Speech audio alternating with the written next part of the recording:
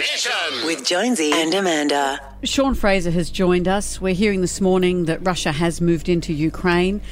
What is the story here? Excuse my ignorance, but let's do Russia-Ukraine for dummies. Why is Russia interested right now in going into Ukraine? Is this because Ukraine wanted to join NATO? Yes, I believe so. It is quite a complex situation.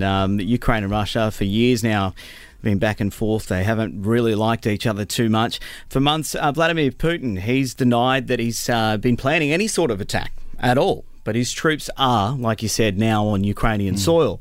State of emergency has been declared in the Ukraine this morning.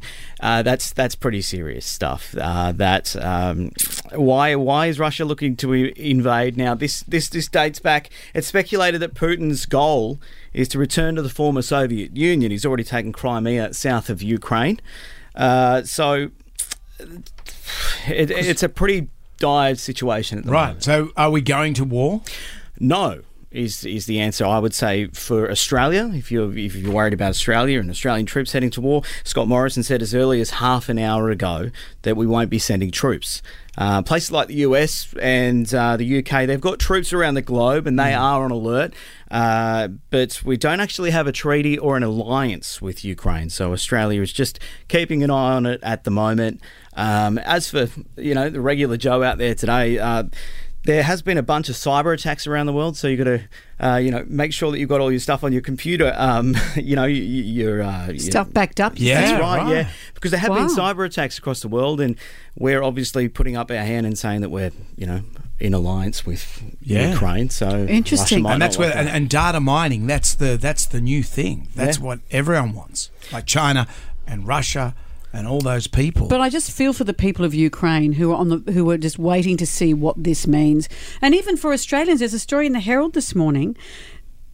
Ukraine is second to United States for surrogacy for Australians. So there have been 4 Australian babies born to surrogates in Ukraine for the past 2 months, 15 more due in the next coming months. And Australians, the babies are only signed over if both of you go there and it's signed by our embassy has been disbanded. So you cannot get your passports. You cannot. So you get got a little your baby sitting there. There's a whole. Look at this photo here. It's a whole nursery of babies who were stranded.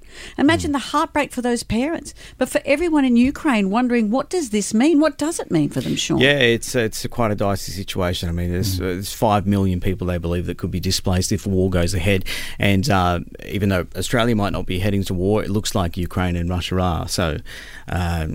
I get a vibe that he's going to be on the brink and then pull back. Who knows what that's Putin my thinks, vibe. really. The Brendan Jonesy Jones. This is my Putin analysis. vibe.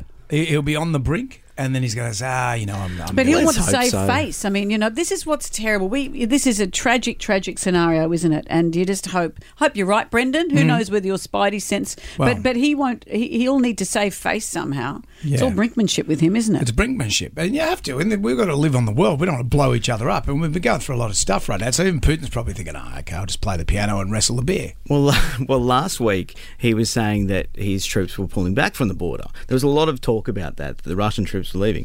And then there were reports that, no, there's more Russian troops on the border than there were before he said he was pulling them back. So whether he hasn't been telling the truth. Yeah. It sounds. No.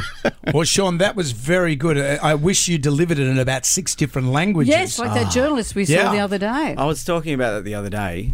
He's just giving himself more work. So you can actually speak 10 languages, but you're pretending not to. That's You right. could do it in I many- got 10. I got 10 languages. You could do it in Uzbekistan language, but no. Well, keep us up to date. Jonesy and Amanda's Jam Nation.